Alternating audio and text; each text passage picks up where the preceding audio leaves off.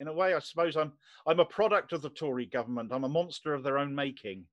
Um, but I'm far from alone, and there's a lot of people out there like me. And as a collective, you find that there's strength and an organisation. And within those groups, I became part of various Twitter campaigns, which trended nationally and even globally once or twice.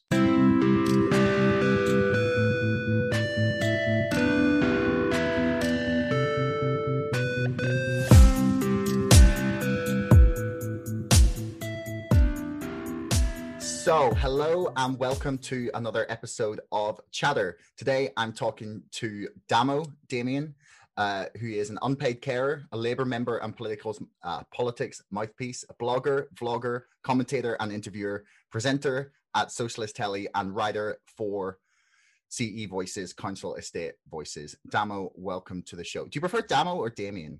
Well, Damien's fine, Damo, whichever. I've been called so much worse since I started doing what I'm doing. So, yeah, you can't. Damien's fine. Okay. Damo is just a persona. Damien is who I am, sort of thing. Yeah. Fair enough. I always had it as Damo, not Damo. A lot of people pronounce it that way as well. I've each to their own, I suppose. But yeah, Damien is what it stands for, essentially. So. Yeah, I mean, I was talking to my friends about the interview a few days ago, and they were like, "Yeah, is that not like an Australian sounding nickname?" And I was like, "Is that what it's short for?" So we had quite a lot of speculation. And I got your email. It was Damien. I was like, "That's what it is." My mother came up with this. My parents called me what they called me, obviously, but they sort of had this idea in mind that to have a name that couldn't be shortened or abbreviated. And as soon as I started work, did my apprenticeship down the dockyard, they soon shortened it to that, and it's kind of stuck ever since. Okay, so before we get started with the questions, I have to plug two things. First of all, my book, Brexit, The Establishment Civil War, is now available to buy. You can get it on Amazon or bookshop.org or on Waterstones as well. It's basically a story about how social media is destroying politics. So if anyone is concerned about that, please check it out. The links are in the description below. And thanks to our sponsor, ExpressVPN. Right now, if you follow the link in the description below, you can get 35% off 12 months of ExpressVPN. So we're here to talk about Socialist Telly, about British politics, about the Labour Party. So why don't you just start by giving us like an idea of your first like memory of maybe not exactly politics, but when you realized like the power of politics in all of our lives. Yeah, a few years ago now, I was asked by the organisers of the World Transformed Festival if I'd talk about what they referred to as a political education. It was the theme that they were running with that year, and it did require a bit of thought, actually. And when it came down to it, I realised that it really does start when you're quite young. And for me, one of my earliest memories was hiding behind the sofa with my mum with the telly off because the milkman was knocking for his money and we didn't have it. It's not an uncommon memory, as it turns out, amongst people of my general age group. I interviewed the former MP Laura Smith and related this story to her. And one of her earliest memories was quite similar. In her case, it was the Provi woman coming knocking, but all the neighbours in solidarity would warn each other she was coming because they all owed her money. So they were all hiding from her. Solidarity being taught early on, but you don't really, obviously you don't appreciate it at the time when you're a child. And I grew up through the Thatcher years. I was a winter of discontent baby. I've described myself before. I often cite this as a reason for being so discontent just now. But I grew up in an anti-Tory household fundamentally because life was hard. My dad lost his job as a foreman in a factory. He went on to become a postman. But we had it drummed into us to appreciate the little that we had. We were always fed. We had a roof over our heads. But growing up, getting married during the Blair years, having a family where 3 boys were all born with complex forms of cleft lip and palate, and my daughter was born with spina bifida. And later on, my wife developed an appalling condition called fibromyalgia. I ended up having to give up work. My trade is in fabrication and welding, 4-year apprenticeship served. So, good trade, decent money for West Cornwall. To rely on support as a full-time carer then of a family with a whole array of different needs. I mean, there was support there. I'm a Labour member now. I had no love for Blair or Labour back then. But we were looked after. We were supported. And once the Tories got back in, well, we soon find out, like so many families with long-term sick and disabled people in them, what it feels like to actually be persecuted effectively. And I suppose that's when I became politicized or radicalized. That's when I decided I need to do more than just take this on the chin. I need to speak out a bit. Mm. So it was around that sort of 2010, 2012 sort of era that you like just probably as Facebook and Twitter were becoming like a big part of politics, you would say is the time you became like really involved. Yeah, I mean, I certainly started with Facebook. I think that's generally the one that people start most of. But Twitter was the one that I soon developed a more of an affinity for. And it wasn't so much with any idea of campaigning or protesting or anything like that in mind to start with. I just, you're stuck within between four walls as a carer. You just need some sort of an outlet, and that social media became it. I was able to vent my frustrations, and Twitter was full of people like me venting their spleens, having their say, and sharing their experiences. And it felt good to share, good to talk, essentially. Words can only carry you so far, and I soon discovered that when it comes to Twitter, if you really want to get your stuff noticed, then a picture paints 1,000 words. And wanting other people to see my stuff, to interact with, to have more people to speak to, and the vast majority of the time, as I said, you're stuck at home. You don't have that human interaction. So although it was through a social media platform, it did offer that, and I found that beneficial. There was catharsis in it.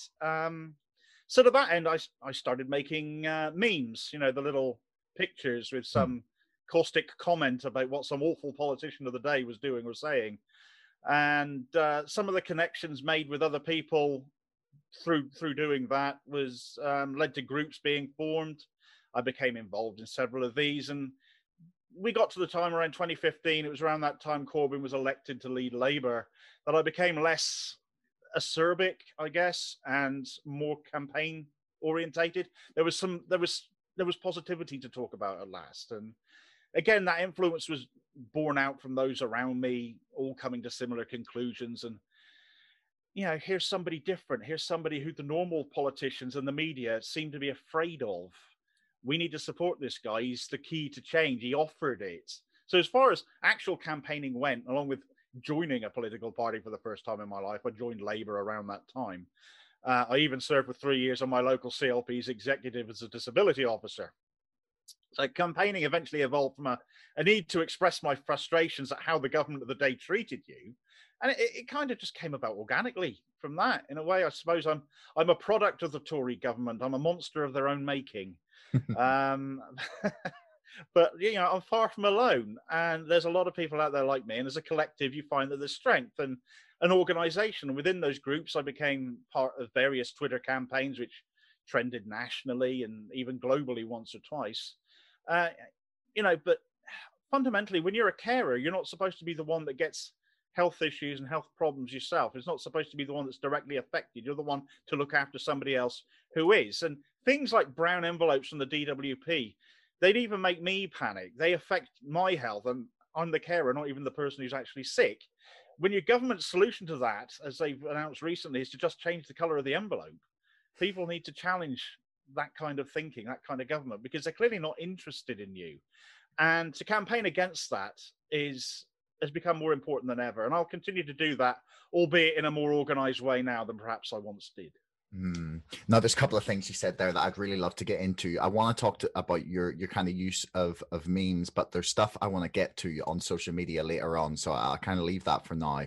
But you mentioned the kind of inadequacy of the welfare state to an extent there, and the kind of, I don't want to say bastardization of the DWP by the Tories, but I mean, I feel like that seems fairly appropriate given the way in which they've used its power to,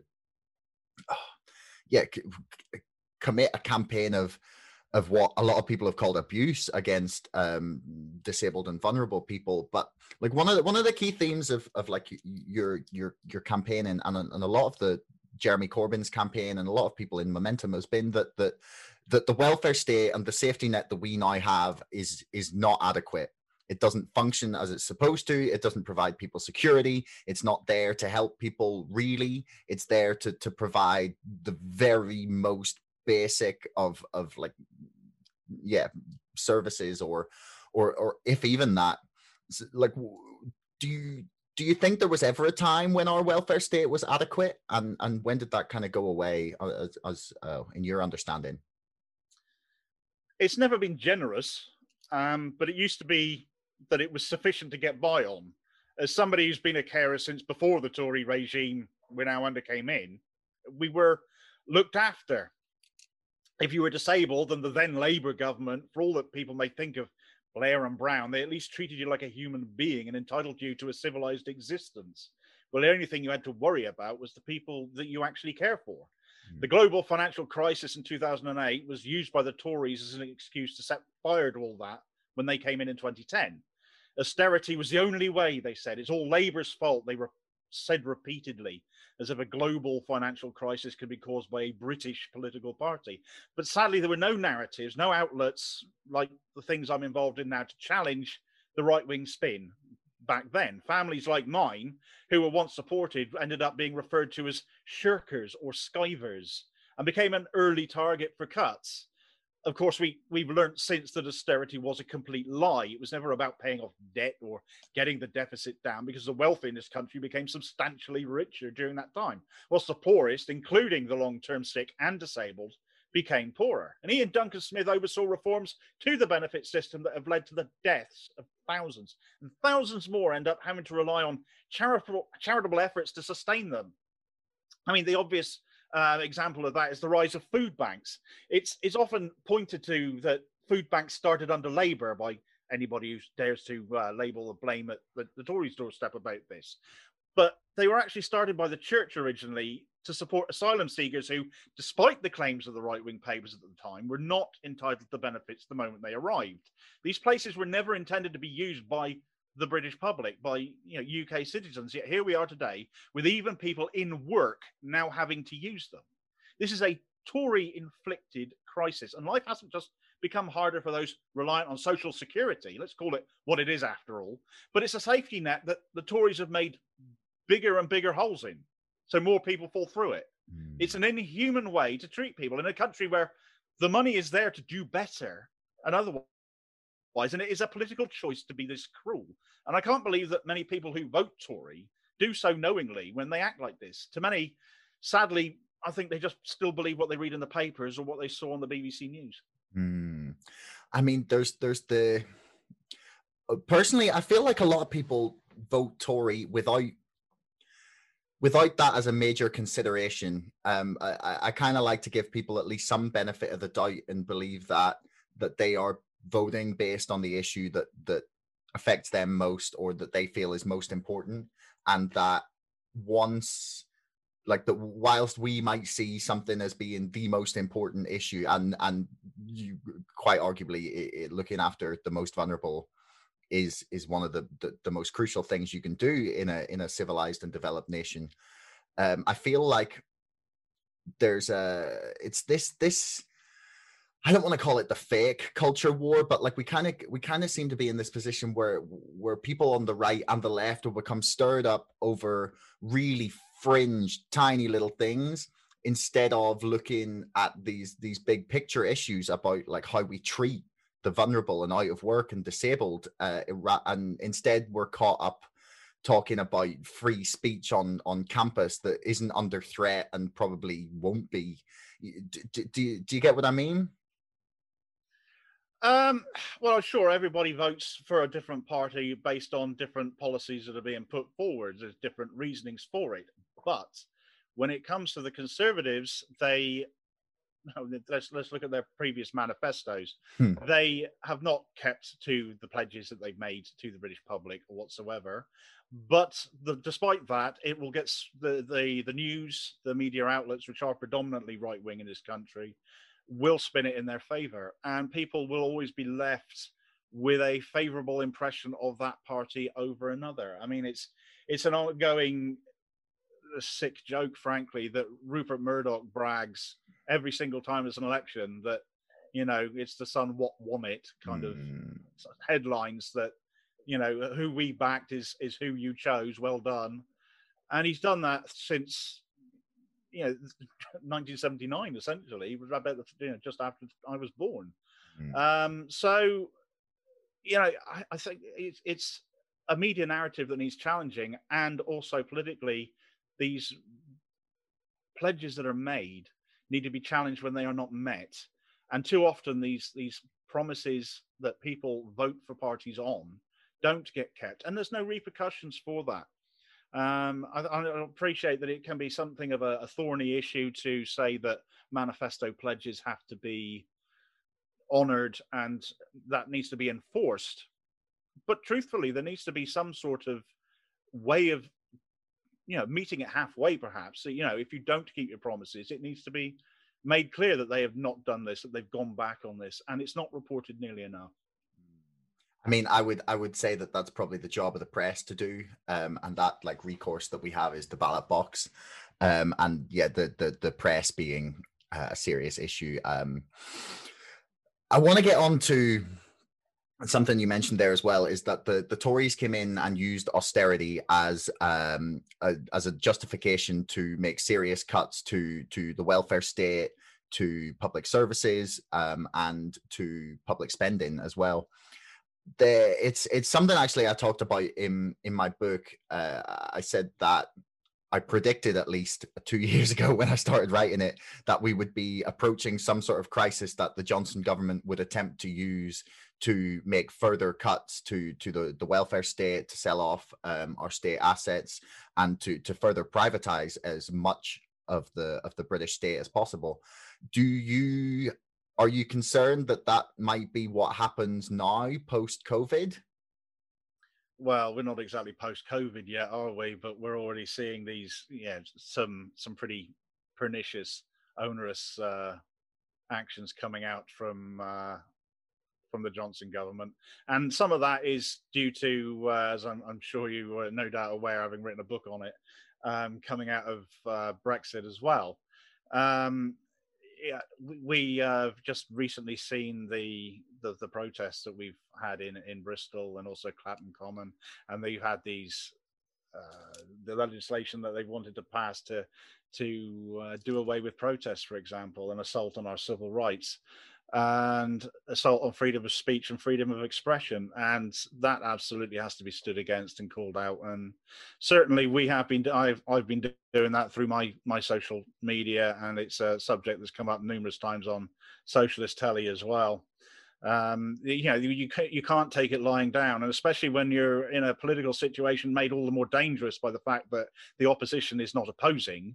It's too often in agreement and in tangent, walking in lockstep with the direction the government's taking.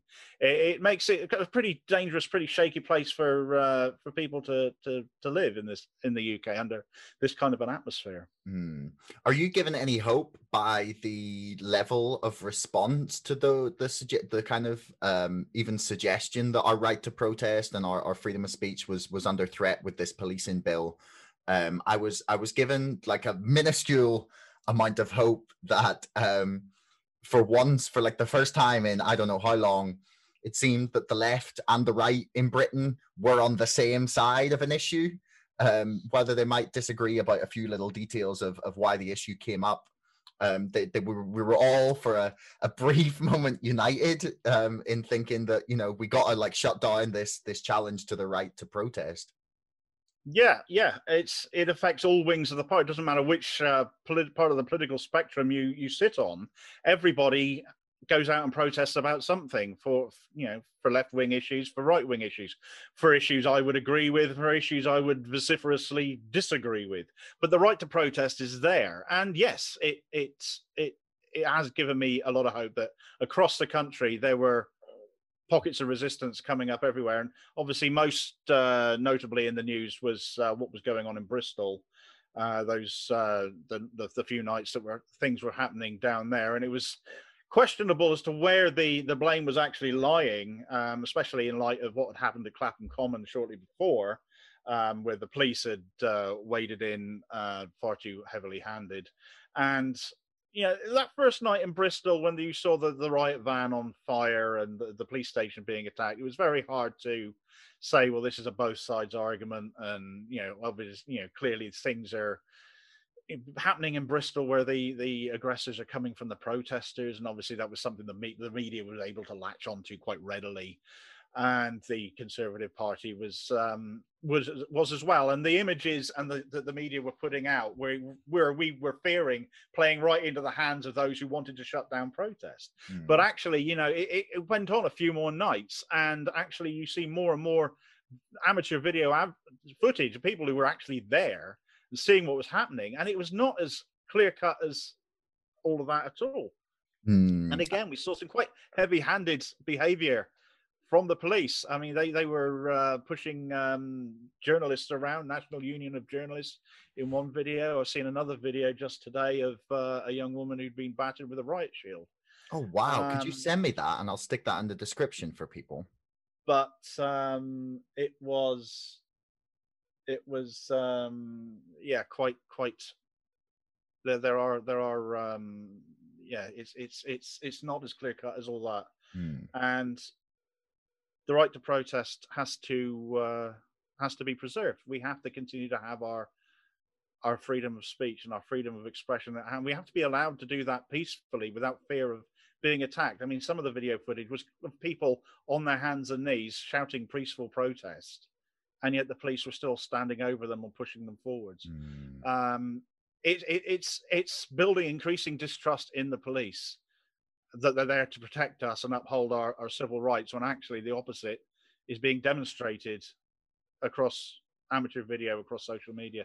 And it's worrying scenes, because they have to answer to that. They can't, okay, we can look at video footage like that and it can be taken quite easily out of context, but we have to know what the crack actually is, what the truth behind it is. An investigation has to be done, and it has to be thorough, and it has to be independent. And if the police have questions to answer after that, then they need to answer that, because they're not going to win the trust of the public back without that. No, definitely not. I guess I think the police are in a precarious position when both the left and the right are becoming heavily critical of their actions. I think they've got to do something to regain some trust. I don't know exactly what that's going to be, but I definitely agree on that. So you mentioned earlier about challenge, like we have to find ways of challenging the right-wing spin. And that kind of brings us quite nicely on the Socialist Telly, which you were very sort of astutely pointing out. These sorts of independent left-wing outlets, or any sort of like independent alternative outlets, weren't really a thing in Britain until about 5 or 6 years ago. That's when they really started to most of them have come. Some of them are a little bit older than that, but most of them have popped up fairly recently. And I think the Canary, for example, has been going a lot longer since then, which is an excellent outlet. And more of them have popped up. Some really brilliant writers, some excellent journalists, some excellent investigation stuff. And as far as Socialist Telly came about and my involvement with that, it's sort of, well, after, the memes that I mentioned earlier on, after that came the videos. It was a discussion in a group on Twitter that it was something that nobody on the left really did. Not everyone was comfortable with the idea of doing it and putting their faces out there, so to speak. But I just said, sod it, I'll just give it a go. And my Damo rants were born. I can't remember who came up with the name for that. It wasn't me, but it's kind of stuck. And I just started making them on my phone. They proved remarkably popular, which I found really quite weird. And sure, I came in for a bit of flack. The trolls will troll. I had a fairly well-known falling out with a left-wing journalist who decided he didn't like them. But for the most part, they were incredibly. Who was that? Oh, such young Owen Jones. That was. Oh, you fell out with Owen Jones. That's interesting. Just a minor falling out. I made another video and I got blocked soon after that. I was perfectly polite and civil. I was perfectly polite and civilized to him, but he didn't reciprocate that. But for the most part, they've been incredibly well received, to the point that out of the blue, I was asked one day if I'd like to conduct an interview. And it was to be with Howard Beckett, one of the Assistant General Secretaries of Unite the Union. Howard at that point was seeking the endorsement of United Left, which is the left-wing organization within Unite, to be their chosen candidate to be General Secretary when Len McCluskey steps down. I figured it'd be a nice little pre-recorded event. They'd treat us with kid gloves. I'd never done an interview before. Howard, I don't think, had ever been interviewed before that. So we were both pretty nervous. And then I found out it was going to be live. But we did it. We had great fun. And that led eventually to my involvement in Socialist Telly, where I've continued to do interviews with people from Labour MPs to trade unionists to organisations representing groups of people that are not talked about enough, which is the ones I like doing the most, essentially, because they deserve to have that platform. And Socialist Telly, if not for this pandemic, actually, I don't think would ever have come into being. It's only since we've all had to embrace Zoom or something similar through that medium that we've built up what is essentially a left-wing broadcaster. It's more than just a single outlet. It's an assembly of outlets. Aside from myself and my show, which goes out on a Sunday night, we've got shows going out every day of the week now, practically, on all manner of subjects. Some brilliant co-hosts, from Squawk Box's Steve Walker to former Labour PPC such as Bonnie Craven and Jennifer Forbes. Labour Black Socialists have a weekly show. Educate, Agitate, Organise have a weekly show. Others in the Labour movement have their own shows, like Ben Sellers, and even Howard Beckett himself has turned presenter now and again for a strike TV show where he's covering the events that are happening within the trade union movement from one week to another. We created a bit of a monster in Howard since, evidently. We've got more shows coming soon, and that's not forgetting, of course, that we all get together once a week to go on one show together to go over the week's news and talk over the stories that the mainstream either miss or spin out of context. We've only been going since November, so the rate of growth and the audience figures we're getting have been phenomenal. And we all do it because we all appreciate the importance of challenging that mainstream media spin, predominantly right-wing spin, and to spell things out in a straight-talking way. I couldn't do it any other way. The way I'm speaking to you now, the way I present on my show, it is how I am. There's no frills, no fuss. I'm not a journalist. I'm a welder. I'm not laughing at it. It just sounds great when you put it like that. But I'm just an average bloke who's come from an average trade, and I've ended up in this situation, God knows how, quite frankly. But I've run with it. I've gone with it, and people seem to enjoy listening to it. And not one of us get paid to do this either. There's no money involved in Socialist Telly whatsoever, yet we deliver week on week, and we will continue to do so. It's a huge privilege to be involved with this this broadcast and the people that I'm now working with. It's brilliant.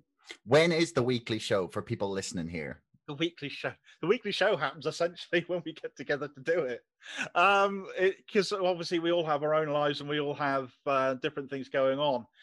We tend to film it around towards the end of the week, so it usually gets sort of recorded on a Friday, out on a Saturday, optimistically, sometimes a little bit later. But all our shows are available on the Socialist Telly Facebook, Twitter, and YouTube channels, and they can all be caught up with after the event anyway. So they're always there in case people miss it.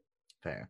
So how impactful do you think this ecosystem of left-wing media has been or is still? So because there was a lot of talk in around 2015, 2016, 2017 about how much impact was this this sort of independent wing of the media gonna have. And then there was a lot of talk post the 2017 election that this sort of group of outlets had like a huge impact on Jeremy Corbyn's success.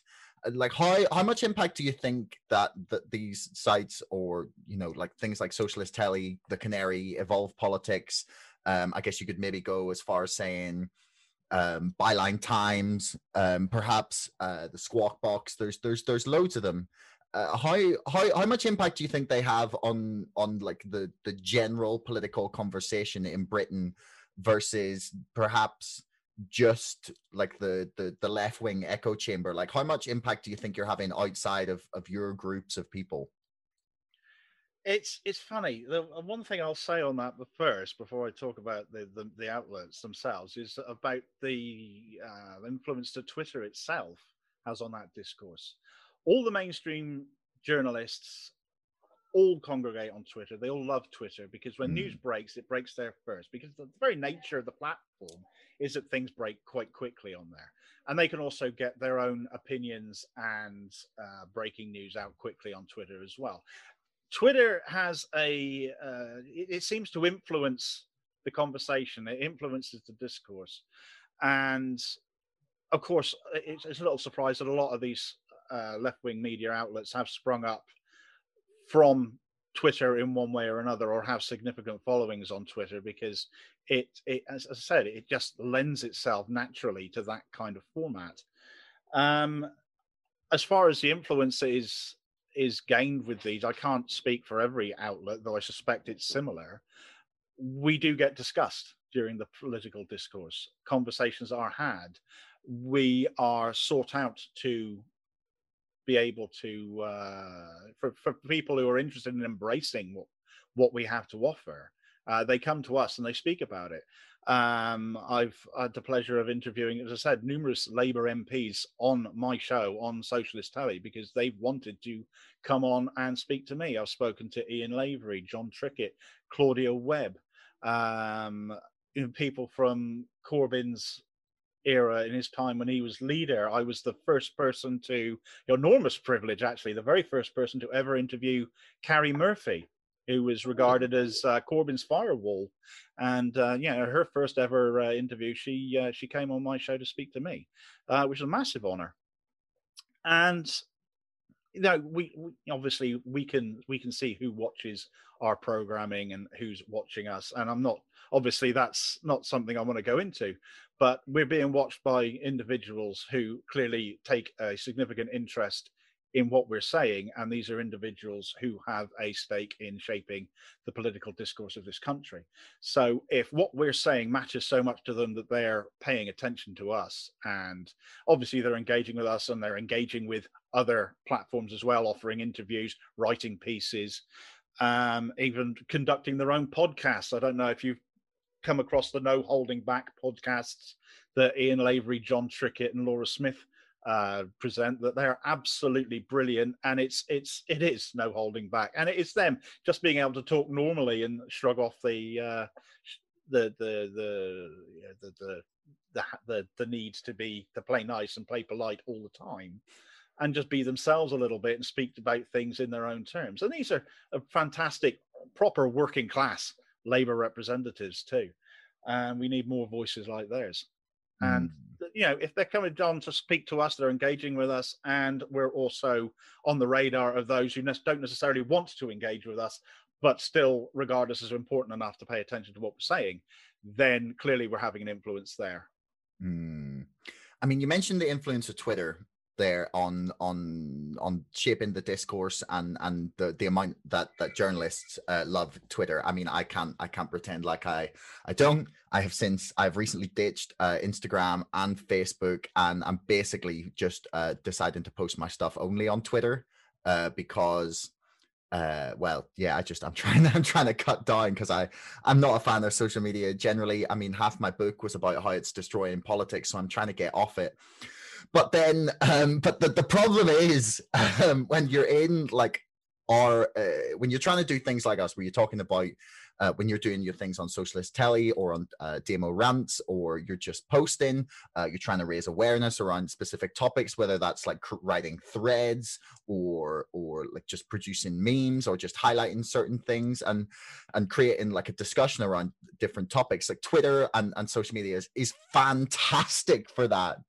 But at the same time, I feel it's having this horrendously detrimental effect on polarization and on our ability to deal in nuance and just talk to each other across like political ideas. Do you think on the whole, like social media has been like a boon for the left, or do you think the polarization that's come because of it has kind of almost made things more difficult for a true like socialist government to get into power in Britain?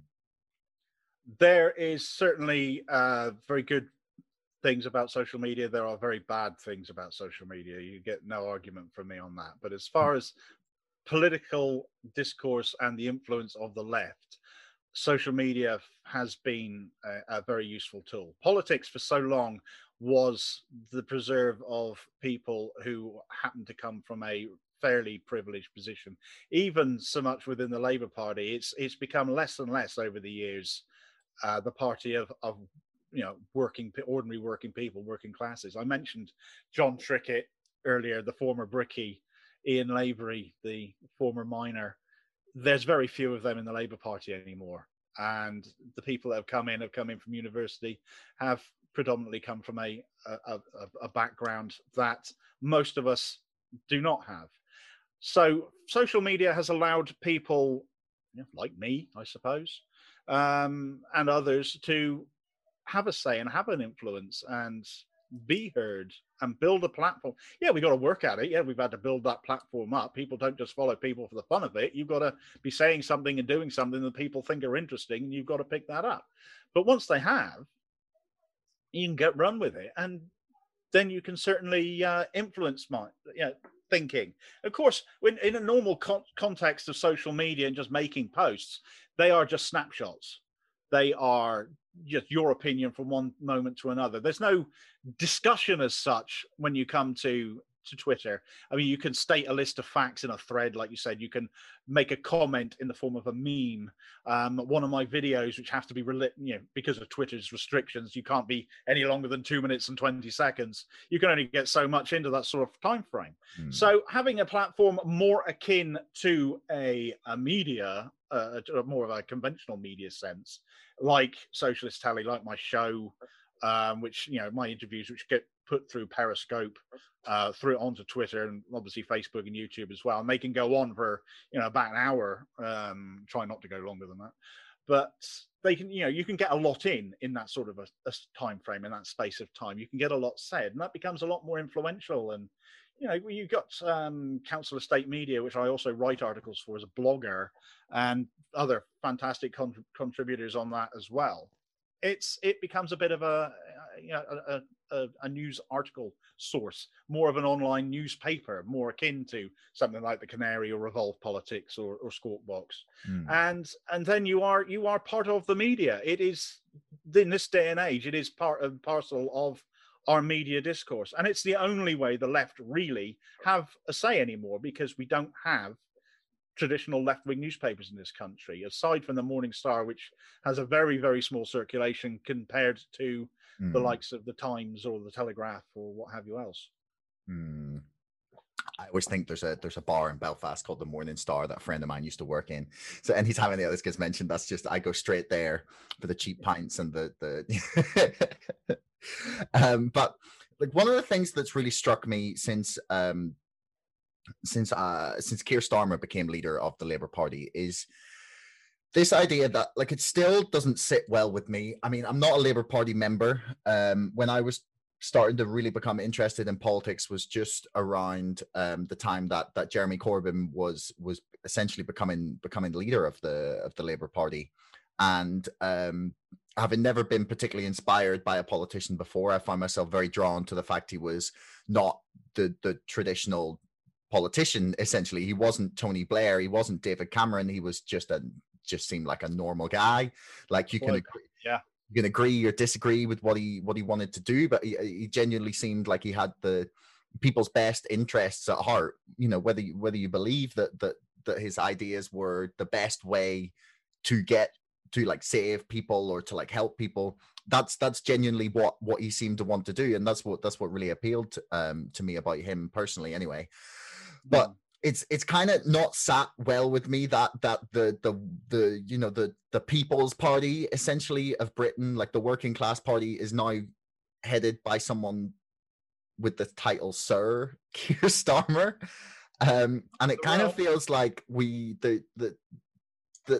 the Brexit sort of debate from sort of 2016 to January, essentially, when we left, the idea was that the Labour Party was being held together by Jeremy Corbyn, that there was, like, the two wings. You had this, like, liberal wing, like a lot of young people, students, whatnot, who were very pro-EU, and you had the sort of more traditional, like, trade union side of the Labour Party that were perhaps not as big fans of the EU, and that there was these two factions, essentially. And it feels like, with Keir Starmer now as leader, that sort of liberal sort of untraditional side of Labour has kind of won out, and it feels like there's almost like their existence as an opposition to me seems to be just disappearing.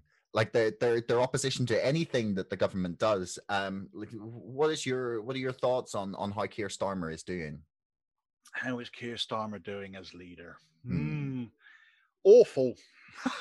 I mean, really, really bad. He was elected on a platform of unity. He was promised to uphold 10 pledges, such as economic justice, which was the first one on there, yet he has opposed tax hikes on the wealthiest. He said he would promote peace and human rights, yet he abstained on the Covert Human Intelligence Sources Bill, the Spy Cops Bill, which authorized criminal conduct for the likes of undercover police. Such as he said he would help to strengthen workers' rights and trade unions, yet has done the opposite, driving the Bakers Union to consider disaffiliation from the party and unite the union to reduce its donations to the party. And the very last pledge, he said, was to provide effective opposition to the Tories. He has abstained repeatedly. He has backed chronic mistakes regarding the government response to the pandemic, including twice over backing the early return to schools for students, despite no additional measures being put in place. He has sacked members of his own party from frontbench positions for basically being left-wing under the guise of risible reasoning, such as retweeting somebody, yet has failed to once ever call for a Tory frontbencher to resign. Most notably, you could point the finger at Matt Hancock when the massive levels of corruption in his department's tendering processes were exposed. He said he didn't want him to resign. He's condemned Black Lives Matter as a moment, denigrating the struggle for equality amongst those communities. He promised not to impose candidates, yet on the first test, the by-election in Hartlepool, this has come to pass. And that's not mentioning the rigging of the Liverpool mayoral selection. He kicked Jeremy Corbyn out of the party despite an investigation exonerating him. He appointed a general secretary who was still only there in an acting capacity, since conference has not yet been held to confirm him in that position, who has embarked on a purge of left-wing members for daring to pass motions expressing solidarity or on subjects the leadership have deemed not competent business, despite no such term being described in the party rules. And there have been suspensions of officers and CLPs across the country for allowing such motions, and has allowed regional offices to take over with disastrous results. And in his latest example of capitulation to the Tories, he's agreed to back them in appointing commissioners to run Liverpool City Council for up to 3 years, despite Labour being Liverpool being the most Labour-centric city in the UK, and the Tories barely having a toehold there, all because of allegations of corruption. Now, when you have a government as blatantly corrupt as this one, for them to do such a thing is a height of hypocrisy. Labour will lose Liverpool like it lost Scotland. Backing them in doing this is not only not being an effective opposition, it's being on the same side as them, frankly. All of this and not one policy idea in a year in the job, and with local elections on the way, he is easily the weakest, worst Labour leader I've ever witnessed. How's that? Well, that was a pretty comprehensive list of reasons he's not doing a great job. I will put links to all of the stuff you've mentioned there in the description below if anyone does not believe or wants to read further into anything you've said there. Right, so put on your cynical hat for a minute. You know, if you could stop giving him the benefit of the doubt for just like 30 seconds. Bless you. Yeah. Why is he doing this? Why has he just abandoned his promises? Why is he seemingly like kicking dirt in the face of half the party, most of whom are the activists who will theoretically go out or not, perhaps, given what he's done, and campaign for him on the doorstep? He's kicking mud in the faces of Momentum and everything they stand for, like the people who have been credited not just by the left, but by a lot of very serious political commentators and analysts as the reason that Jeremy Corbyn did so well in getting such a high percentage of the vote, regardless of the smear campaigns being run against him. So why is Keir Starmer choosing to abandon all of this side of the party? I think if I come back to Jeremy Corbyn for one moment, the biggest mistake Corbyn made was to not be aggressive enough with his constant critics. He sought too hard to make peace, to placate people that didn't want to be placated. And I think Keir Starmer has looked at that and thought, no, I don't want to deal with that. I want to nip things in the bud now. And he has gone on a rampage against the left wing of the party. Labour is a broad church, we keep hearing, and there are times, especially under this leadership, where I think it's too broad.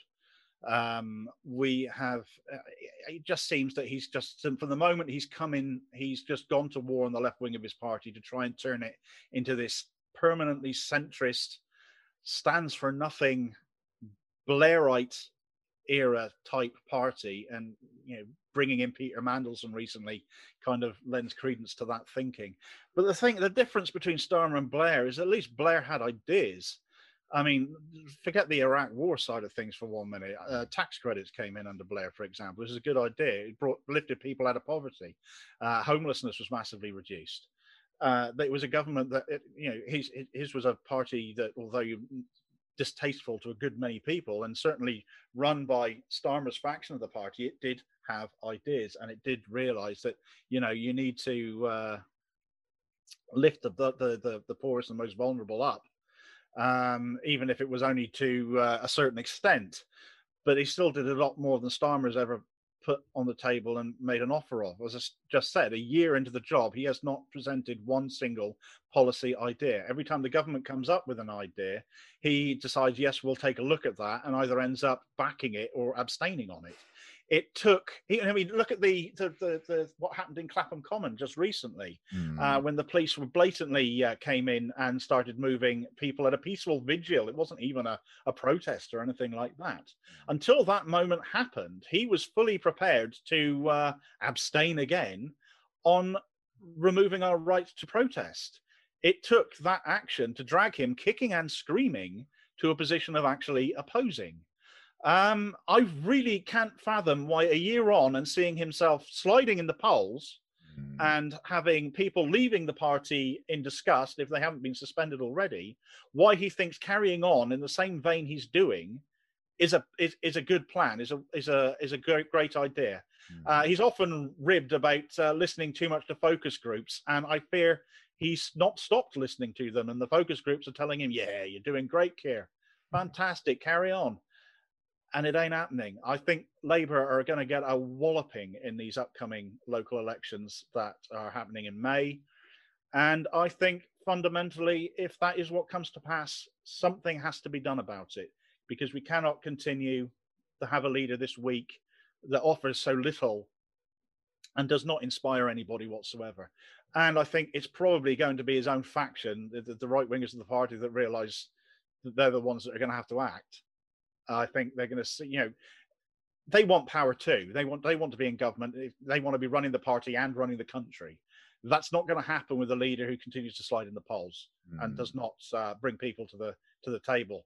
And so much so is he upsetting people that, and Labour effectively are abandoning so many communities, or people are certainly feeling that they're no longer being represented by Labour, that you're seeing parties filling the niche. You've recently got the Northern Independence Party, the Nippers, have popped up that are going to, if they're playing the will they or won't they game at the moment with standing a candidate in Hartlepool.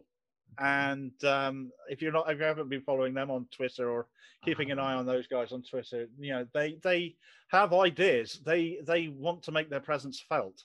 And frankly, the longer the Labour continue to not make their presence felt, not offer anything, they're going to gain traction.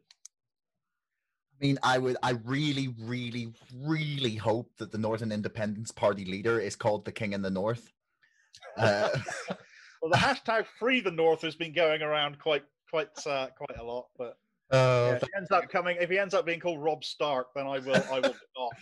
I literally will. I mean, I would consider voting for Rob Stark. He was trying to take down that Southern elite. That. Yeah. The parallels are there. The parallels are there. So, do you see the possibility of the Labour Party splitting? Because there has been talk of this for quite a while, like a number of years. And they're having similar talks in America on both sides of the aisle, actually, over there, in terms of the Republican Party splitting and the Democratic Party splitting. Do you see that as a possibility in the UK?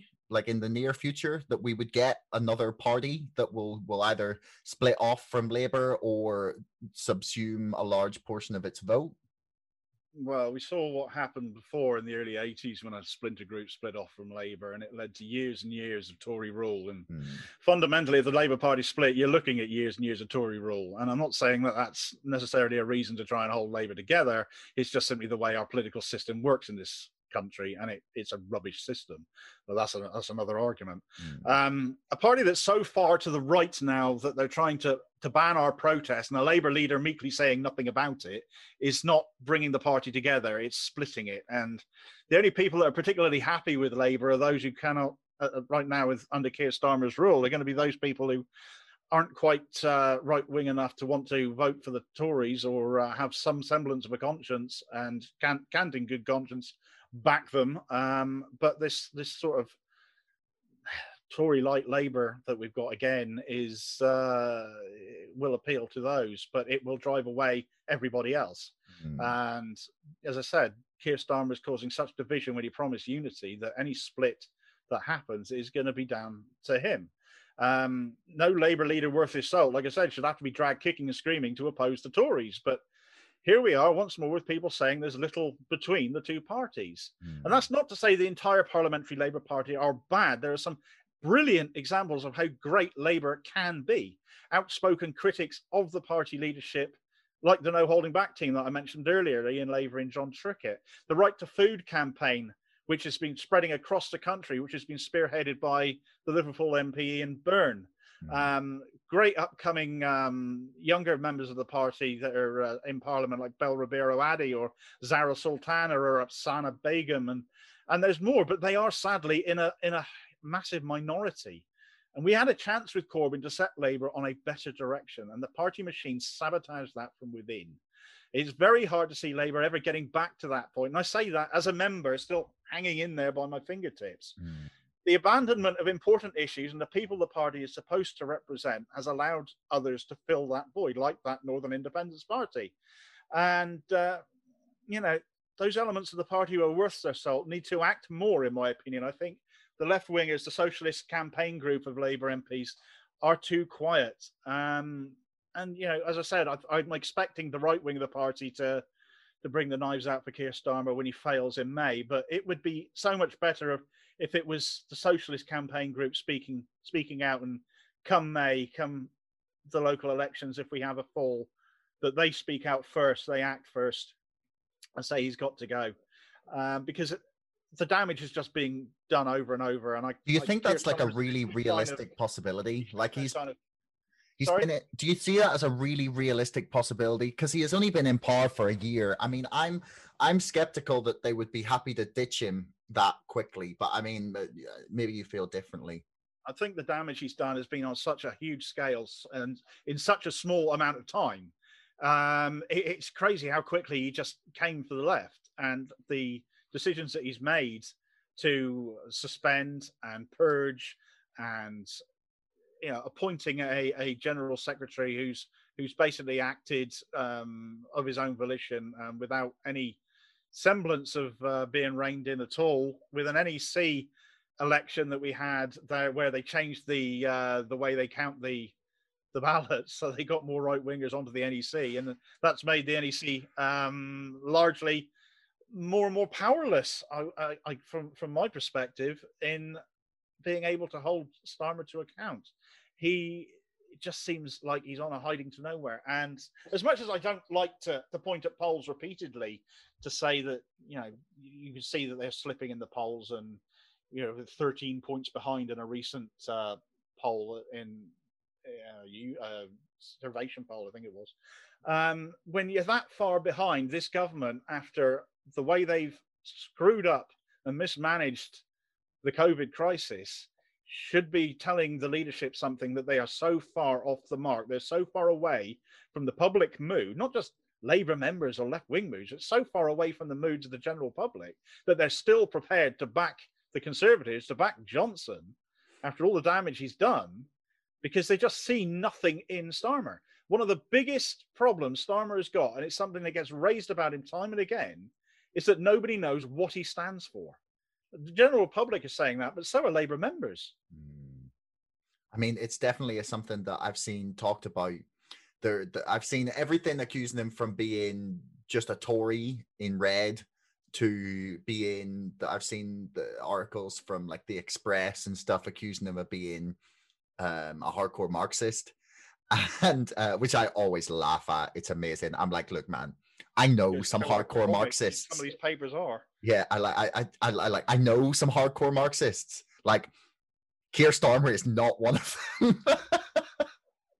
No.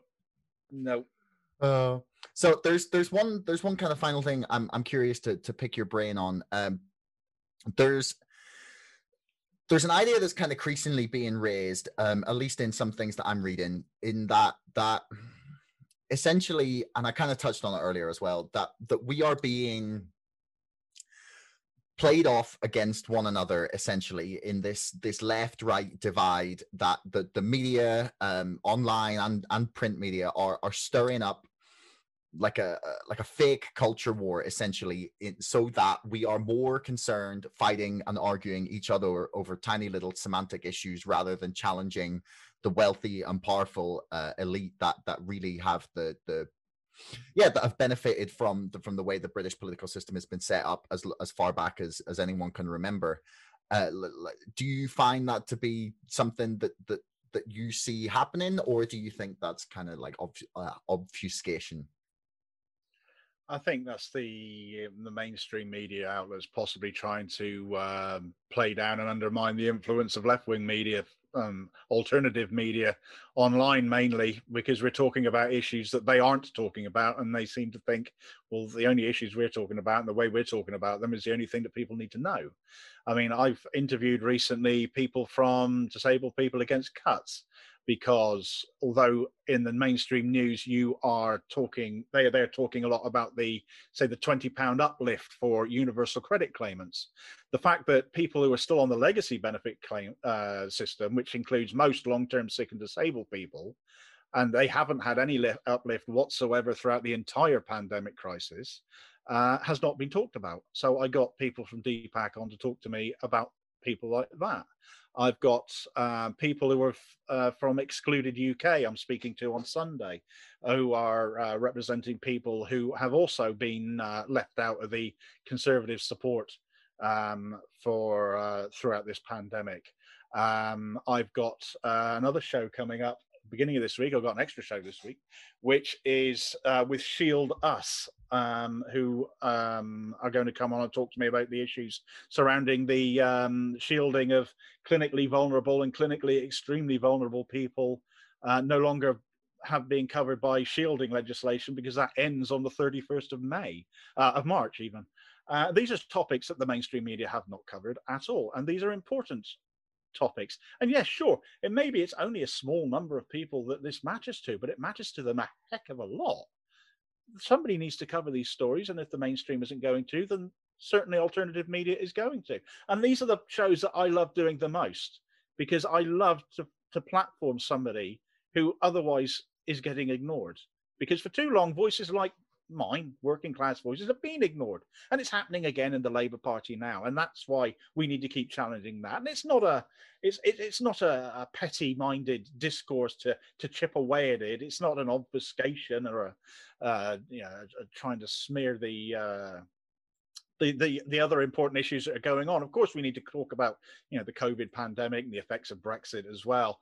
But there's a whole wealth of topics that need to be covered, and to say that some are worth paying attention to and others imply that they're not is petty-minded on behalf of a media which, especially when you talk about print media and its print sales are dropping quarter after quarter after quarter and is essentially dying out, and they're having to compete more and more for online audiences for their news. I think they're seeing us more and more of a threat, and the more outlets like Socialist Telly, like Evolve, like Canary, that are out there, the better, because the more informed, the more widespread breadth of information is going to be out there for people to take their news from. And the better informed, the more varied information that is out there for people to draw opinions from and get their view of the world from, I think is all the better for for news and for politics in this country going forwards, and long may that continue. Well, that's a very positive note on which to end things, man. That seems good. That seems like a nice place to finish. Is there anything you want to plug? Finally, just where can people find your stuff and read or watch you? Well, I have my Facebook page, facebook.com/Cornish Damo. Twitter is @Cornish_Damo. I'm on Instagram now as well, still relatively small on that. My YouTube channel is out there, Cornish Damo.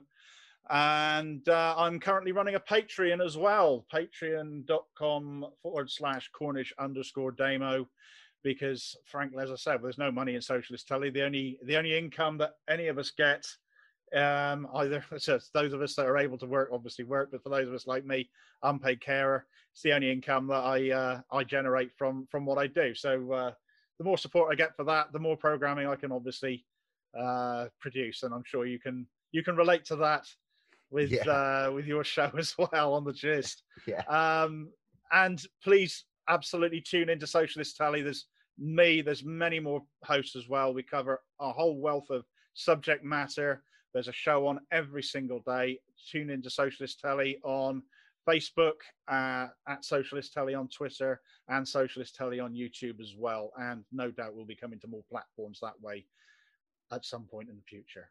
Okay, fantastic. Thanks for having me on The Gist. It's been lovely to be on the other side of the fence for a change. Yeah, no problem, man. I'll stick all the links for that stuff in the description below as well if people want to check it out. But yeah, man, thanks very much. Pleasure. Thanks so much for listening.